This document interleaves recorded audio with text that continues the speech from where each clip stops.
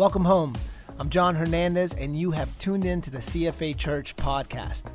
If you have any questions about CFA Church, feel free to visit us at cfachurch.com. We pray that you would walk away from this moment loving Jesus and changing the world.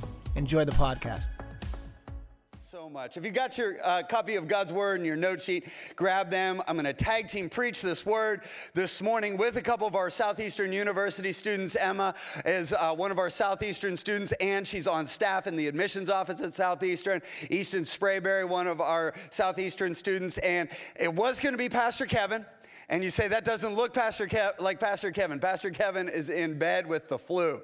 He is knocked out. He's our site director. He's on the executive team. And so Pastor John, you're going to be encouraged by Pastor John this morning. But 2 Kings chapter 6, as we preach this word entitled Surrounded. Surrounded. Have you ever been in a situation in life where you felt just a little bit outnumbered and maybe surrounded? I'm sorry, that's a little bit vague. Let me be more specific. Have you ever been to a child's birthday party? It was my son's birthday several weeks ago, and he wanted to have some of his buddies over. So after school, my wife brought the first round of his friends from school. And as these kids started piling out of the crossover, I'm like, babe, did you put 3 per seatbelt? Like, how did we get that many, kids just piling out of there? And not only were they coming out of there, but they were coming out of there with their Nerf guns. And then the next SUV rolls in, and more children dispersed from there. And then a minivan followed that, and 4 more of these children followed. And in that moment, I like children, but I like for the adults to outnumber the children. And so I found myself a little bit, the blood pressure was rising a little bit. I was a little bit, these are great kids, they're great people, but I felt a little bit surrounded. I felt a little bit outnumbered in that situation. And we want to preach this word. This is an amazing story out of 2 Kings of what God does in our lives when we feel surrounded by the enemy, and a story where the Arameans, the king of Aram, is coming against the nation of Israel. And I want to pick up at verse 13 as we walk through this story today. This is the king, the enemy speaking, and then Elisha and his servant are the people that represent us in this story today. So the king says this: go out and find where he is, the king ordered, so I can send men and capture him. And the report came back, he's in Dothan. And then the enemy sent horses and chariots and a strong force. There's only 2 people. They're only after 2 people because the enemy doesn't fight fair. He sent horses and chariots and a strong force, and they went by night. Have you noticed the enemy does not wait for an opportune time to attack you? And like here's something the enemy never says. I'm sorry, is this a good time? The enemy comes at night. He comes with more opposition than you feel like you're ready for. And they went by night and they surrounded, say surrounded. They surrounded the city. They surrounded the city. I don't know what you may feel like you're surrounded with today. You may feel surrounded by worry. You may feel surrounded by an anxiety towards an unknown future. You may feel surrounded by indecision. You may feel surrounded by health challenges. You may feel surrounded by money problems or any number of things. But we want to dive in today because God has an answer for you even when you feel surrounded. So now we're posed with this question: what do we do when we're surrounded? And I would wager that the most important thing that we need to do when we feel surrounded is get God's perspective, right? Step back a little bit. When I was growing up, I was not a morning person, and my mom, she turned me and my little brother into morning people because during weekdays before school, what she would do is she would wake us up about 2 hours before we had to be up, maybe an hour and a half, and she'd wake us up and she'd let us lay on the couch and she would make us chocolate chip Eggo waffles, and me and my little brother would sit there and watch Rocket Power or Cat Dog or whatever. And what my mom would do in this time is that she would let us unwind, kind of get ready for the day. But we were growing up in a military household. So it was the beginning of the war in Afghanistan and Iraq. And my dad was on his maybe 3rd or 4th deployment. I'm not quite sure.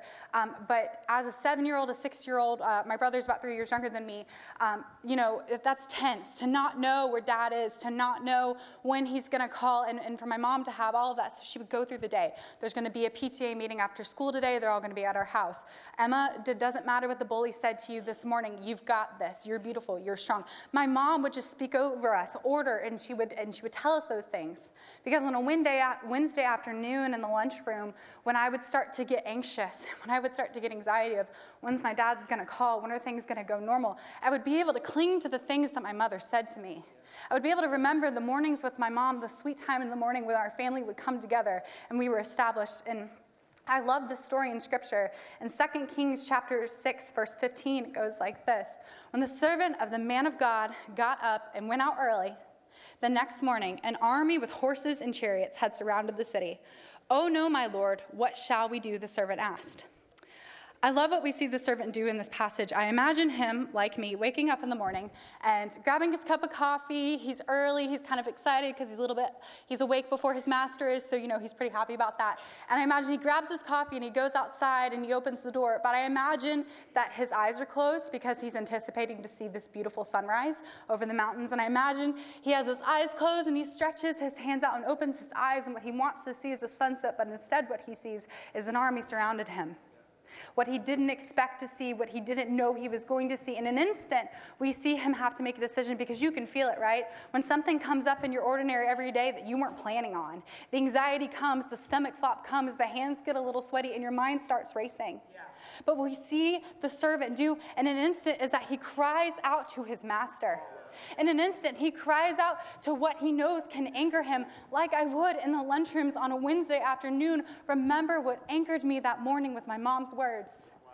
And for so many of us, what those words are the words of the Lord. It's that time spent with him that we can anchor to what the Lord said over us. Because, guys, I'm convinced that there is freedom in perspective, that there's freedom in the perspective of the Lord to looking ahead, to anchoring down, so when anxieties come, we don't have to worry. In order to get perspective on our situation, we must seek the Lord. We must seek his ways. And in Scripture, we see Jesus model the same exact thing for us. And it didn't look too pretty. In Luke chapter 22, verse 44, we see this. He asked his Father to remove the cup of suffering, and then he surrendered. "Not my will, but yours be done." I'm enamored by this, because I see my Savior, King Jesus, right as he knows he's about to be hung on the cross in the Garden of Gethsemane, and Scripture says he's down and he's sweating blood. He's sweating blood, and it's coming out of him, and he's wagering with the Lord. He's saying, "Take this cup, take it away from me, take this burden, take my anxieties." But in a moment, and in a second, because he got alone with the Lord, because he sought the perspective, he was able to surrender.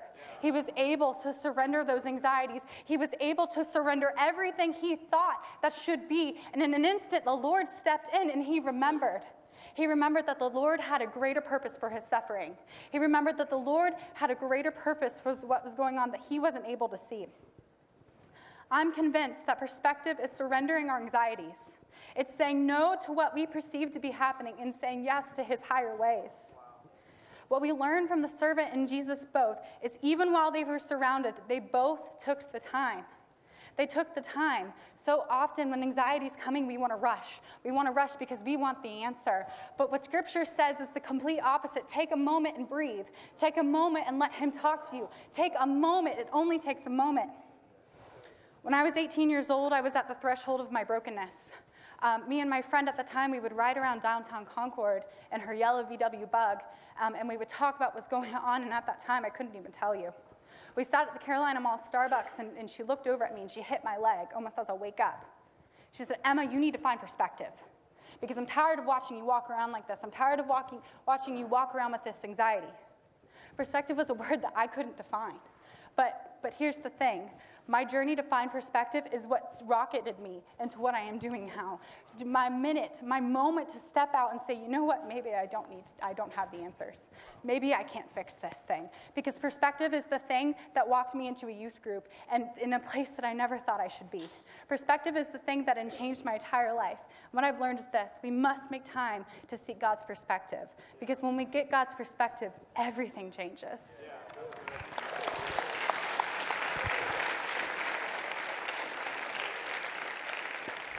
So how do we deal with fear when we're surrounded and we find ourselves crippled by fear?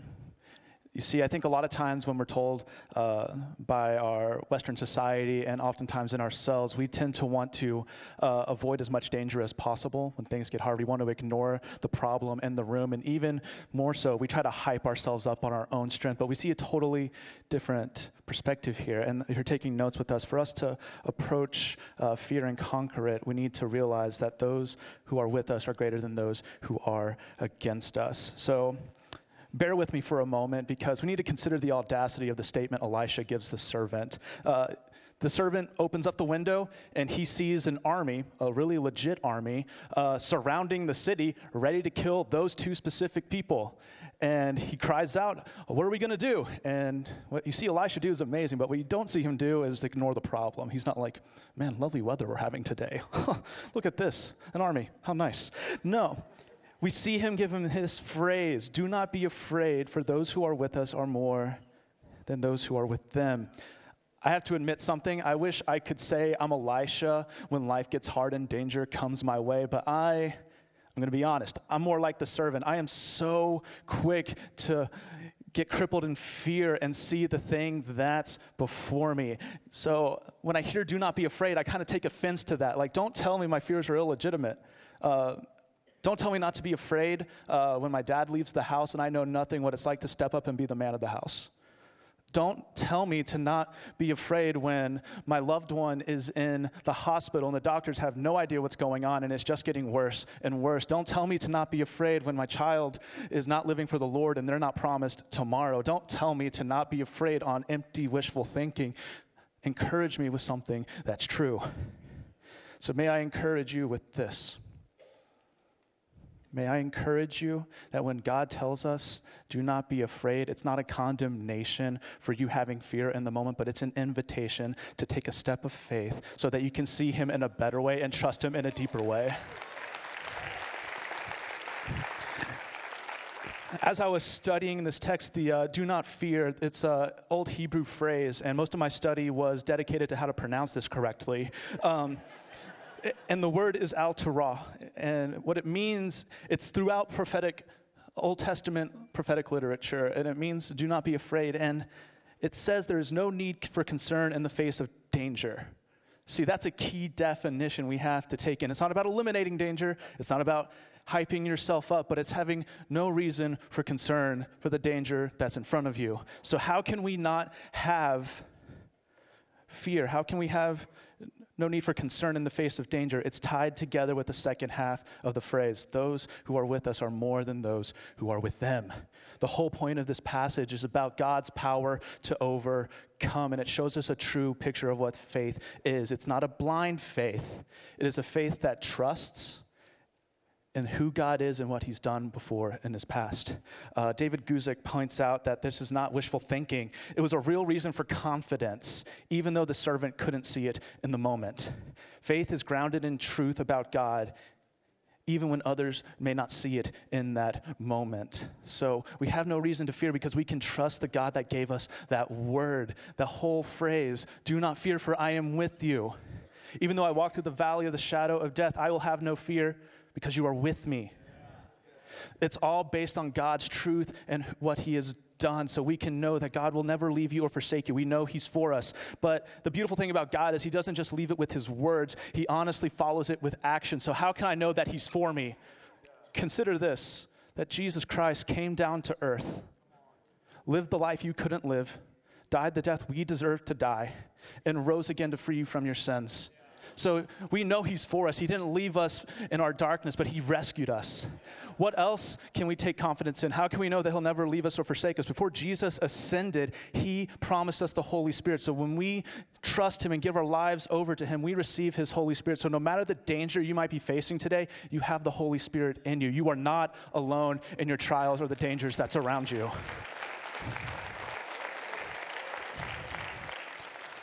I don't know what you're about to step outside these doors with. I don't know if you're about to receive a call from the doctor. I don't know if the tests aren't looking good. I don't know. But what I do know is you have a God you can place your trust in. And when you can place that trust in him, both the servant and Elisha were delivered in this story. So can I encourage you with this, those who might be weak in faith or strong in faith? It's not about the strength of your faith in the moment. It's about who you placed your faith in. So when you place your faith in Jesus Christ, you will find deliverance, not only in this life, but in the life to come. Wow.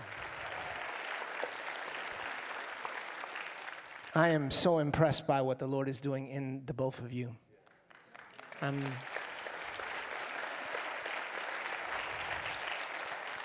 I have a lot of titles because I get all the stuff no one wants to do. I'm just kidding. But one of the greatest titles of my life ever is the title of youth pastor. And the fact that the two of you called me youth pastor at one point, I'm just telling you, this is a proud moment for me.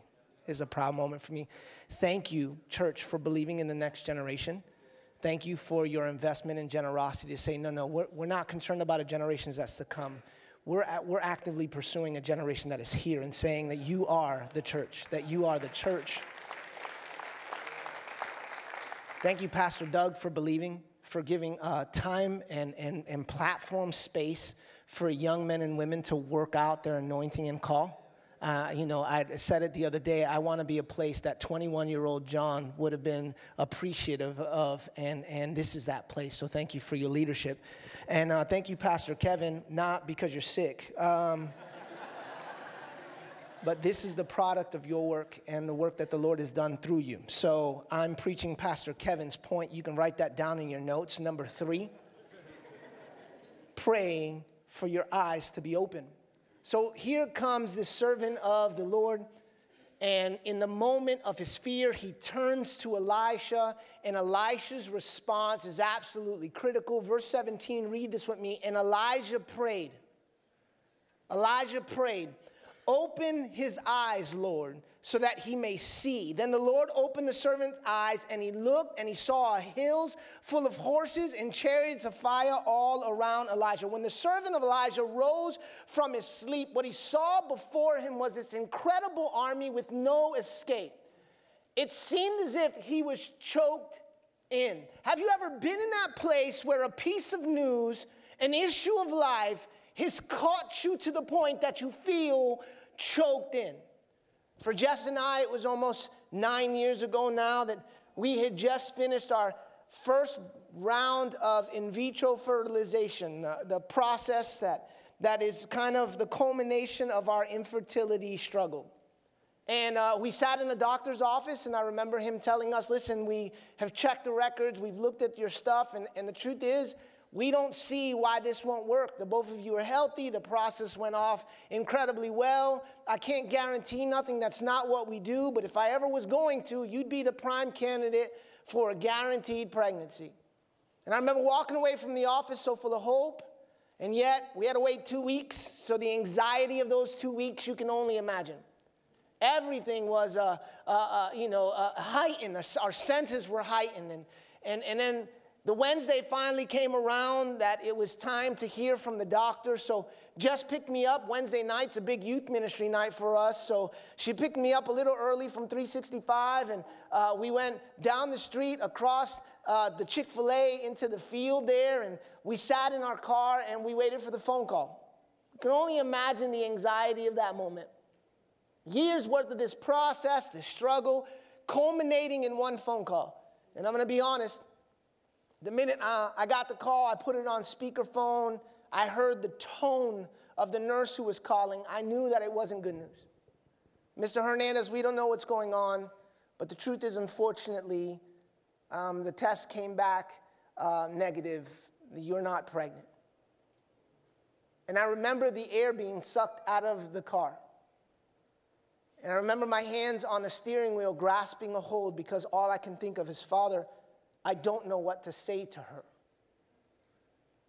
Not to mention the heartbreak of not being a dad, not to mention the heartbreak of all my plans. All I could think about in that moment is, Lord, I have no words to comfort the heart of my wife, who I know is in the middle of a struggle. We were surrounded. There seemed like no escape. And as I choked in that moment and tears started coming out of my eyes in my silent moment of crying, I looked over to my wife and she made the statement, to this day it's messed me up. She says this, she said, John, I don't know what God's doing, but I know that he's here. She reminded me of a God who surrounded the thing that surrounded me. In the same way that in this moment, the servant's eyes were open and he got noticed, just a real quick glimpse into the God who surrounds the thing that he was surrounded by. I don't know what surrounds you. I don't know what's got you choked up, but it's my prayer this morning that you would be reminded of a God who surrounds the thing that surrounds you, who's bigger than, who's more than. And whether it's cancer, whether it's financial issues, whether it's a wayward kid, whether it's a bad relationship, there is a God who's bigger than, and what it requires is that your eyes would be open.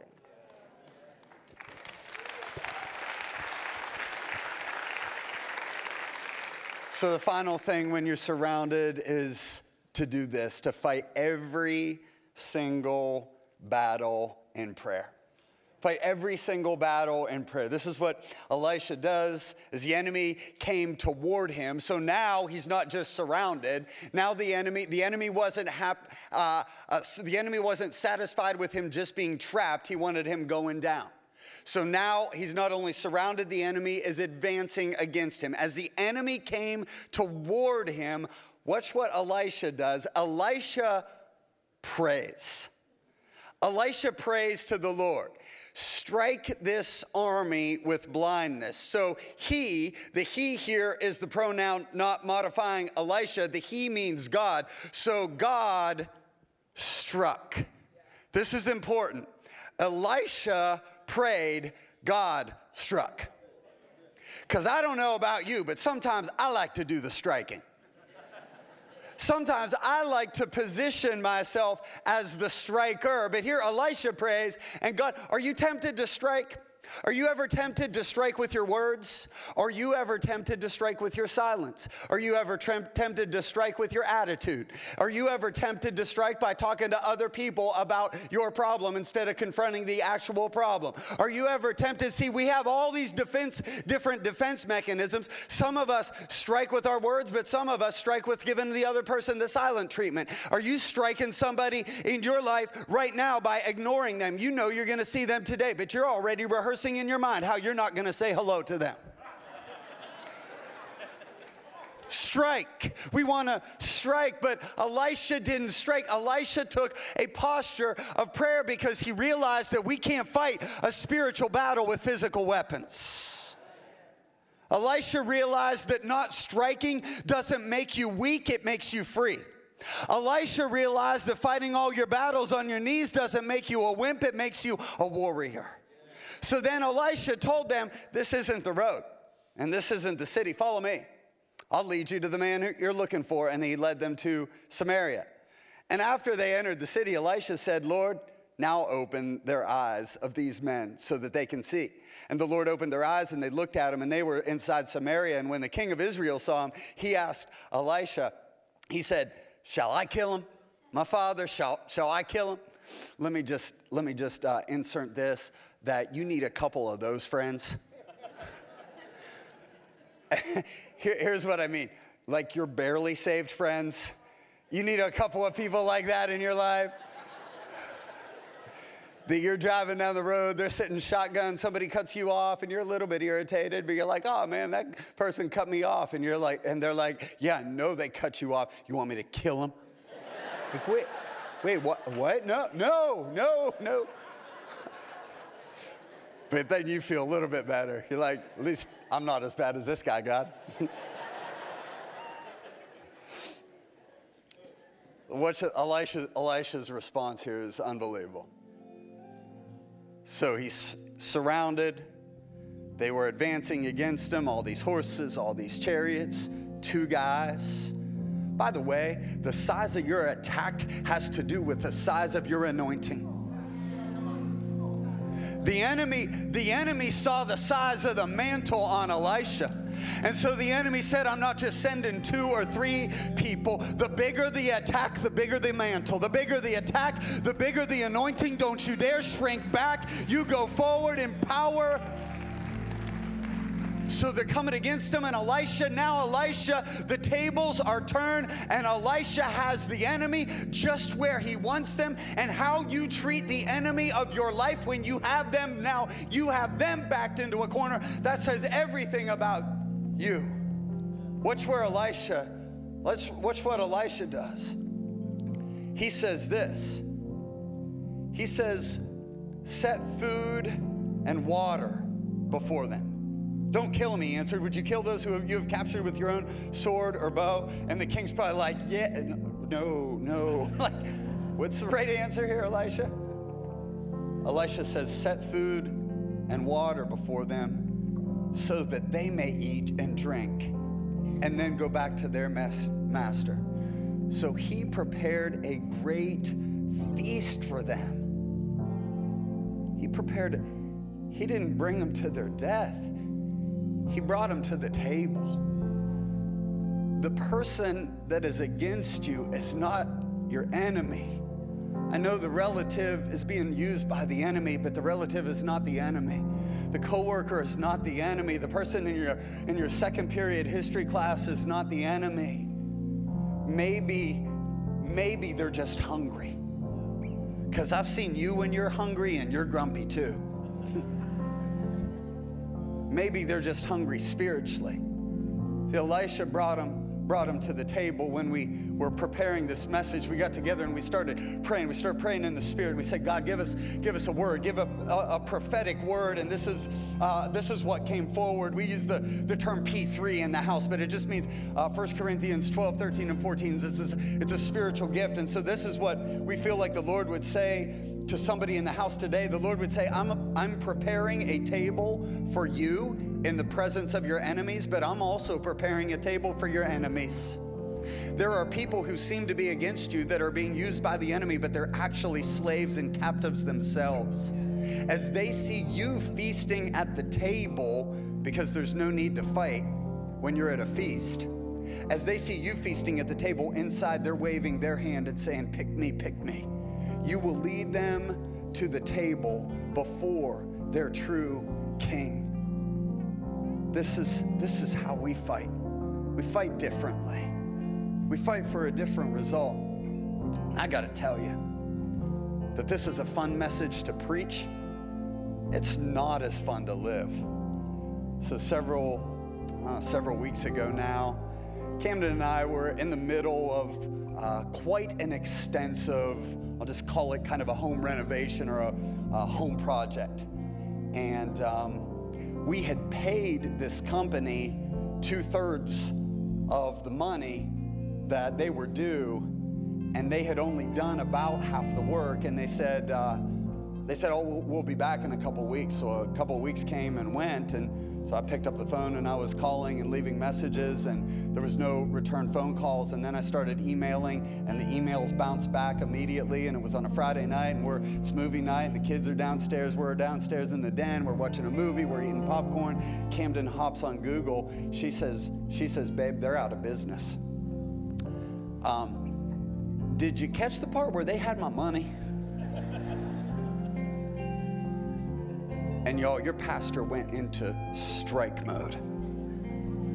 I started hopping on social media. I started looking at other customers of these, and I started shooting them messages on Facebook. And I'm like, hey, what happened to you? Because in my mind, I'm thinking lawsuit. And not only am I going to do a lawsuit, I'm going to bring a group lawsuit, so I don't even have to pay for the full lawsuit. I'm going to have other people pay alongside of me. I thought it was a good plan. So I'm rallying the troops. My stomach is doing flip-flops. I'm in knots. I'm experiencing anxiety. God, my money's gone. They haven't even delivered the full amount of the product that I'm due. And I'm telling you, in that moment, I heard the Lord, not audibly, but I heard the Lord say, Doug, do you want to handle this, or do you want me to? Like, all right. So I went to bed, and I got up the next morning, and I started coming up with another plan, because sometimes your pastor is that barely saved friend. And so I was like, well, God, I know you, God, you got this, but I'll help you out. That's kind of what I was like. We got this, God, we got this, you and me. Like, you got this, and so I jumped in my vehicle, and I went down to the place of business. And I started looking, and like I was taping, I had written like I didn't use bad language, but like I had written this, like, if you contact me by such and such a date, I will not bring a lawsuit against you. I had like written that, and I taped it to their door, and I was going around. Like all their trucks were in the parking lot, but they were evacuated, and so I snuck around to the back, and there was a semi that was backed up to, and I could see like they were taking all the rest of their stuff, the stuff that I had paid for. So I tried the door, and the door was open, and so I'm like, oh, my stuff, what if my stuff's in there? And I'm looking up, and there's a security camera, and I'm like, this is not gonna bode well for the pastor of CFA. So I like, okay, but like then in my mind, like then all their trucks were in the parking lot, and is it okay if your pastor is honest with you and candid with you? Okay, this is what kind of church you come to. You got to know what kind of church, because sometimes Easton, once in a while, I'm Elisha. Most of the time, I'm the servant. I'm with you. And so this servant was thinking about, I got a buddy with a tow truck, and I'll call my buddy with the tow truck, and I'll take their truck, and then they'll call me, and I'll be like, if you want your truck back, then I want my stuff. And we'll just do this.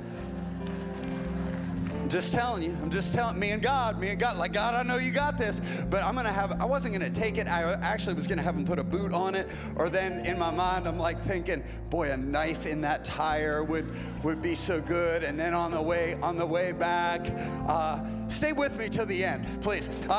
So on the way back, on the drive back, now I'm on the phone with the police. I'm leaving messages with the company that is the semi company. I'm like, I just want you to know you're transporting stolen goods. And like, I'm leaving these messages. I'm on the phone with the police. What are my rights? Like, what do I do? And as I'm driving, again, God says, I'm sorry, Doug. Do you want to handle this, or do you want me to? Because sometimes I'm slow. Sometimes I'm stubborn. Sometimes I want to strike. And all that was on a Saturday. I said, God, I'm sorry. I'm sorry. I gotta get my hands off of this. So on that Sunday, call for prayer, walked right up here. I just gave a little snippet of the information, barely any information. And the person that prayed for me, before they prayed for a resolution to the situation, they said this. They said, God, thank you that you forgive our debts as we forgive our debtors. And God said, Doug, forgive them and release them. Get the money. Don't go after it. And I'm telling you, in that moment, I got free. I got free. On the other side of it, we found a great contractor. On the other side of it, we got more money back on our taxes than I thought we were gonna get. On the other side of it, I thought we were gonna have to pay for something and didn't end up having to pay for that thing. Who knew that God was better at solving my problems than I was? Who knew that my God fights for me? Who knew that the thing that I was surrounded by, God had that thing surrounded surrounded. Who knew? Church, we fight differently. We fight with our praise. We fight with our prayers. We fight though we think that we're surrounded. God has that thing surrounded. We will fight differently. This is how we fight our battles. Come on.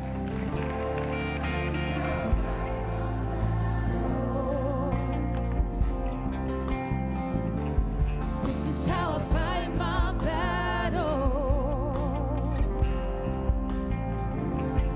This is how I fight my battle.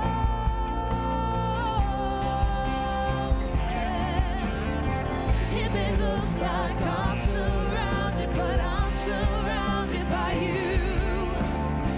It may look like I'm surrounded, but I'm surrounded by you. It may look like I'm surrounded, but I'm surrounded by you.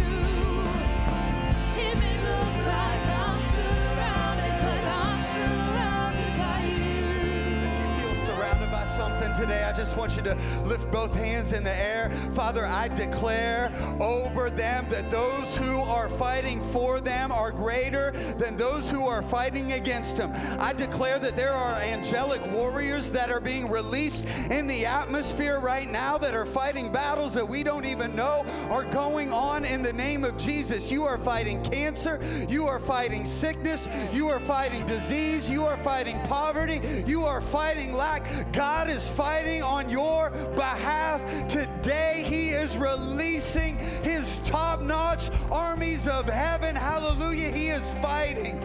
He's fighting for you. He's fighting for you. He's fighting for you. Before anybody leaves, let me ask one more question with heads bowed and eyes closed at every location. You know the thing that God is fighting for the most today? He's fighting for your soul. He's fighting for you to return his love to him. And so maybe there's somebody here this morning that would say, Pastor, that's me. I don't have a personal relationship with Jesus. I feel like I'm walking around, but I'm not awake.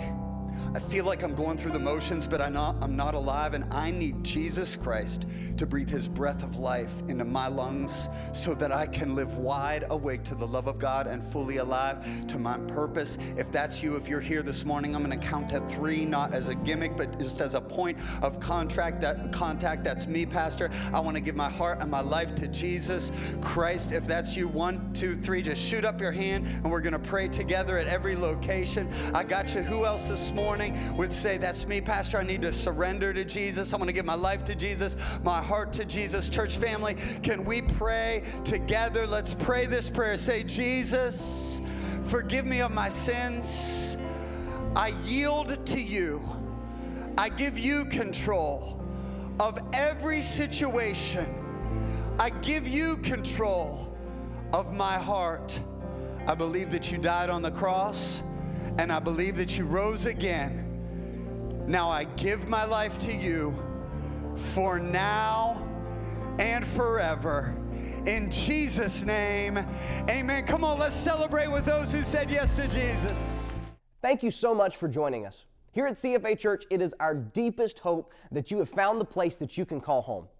For more information about this community or to find out how you can connect, simply head over to cfachurch.com where you can plan a visit right from the website.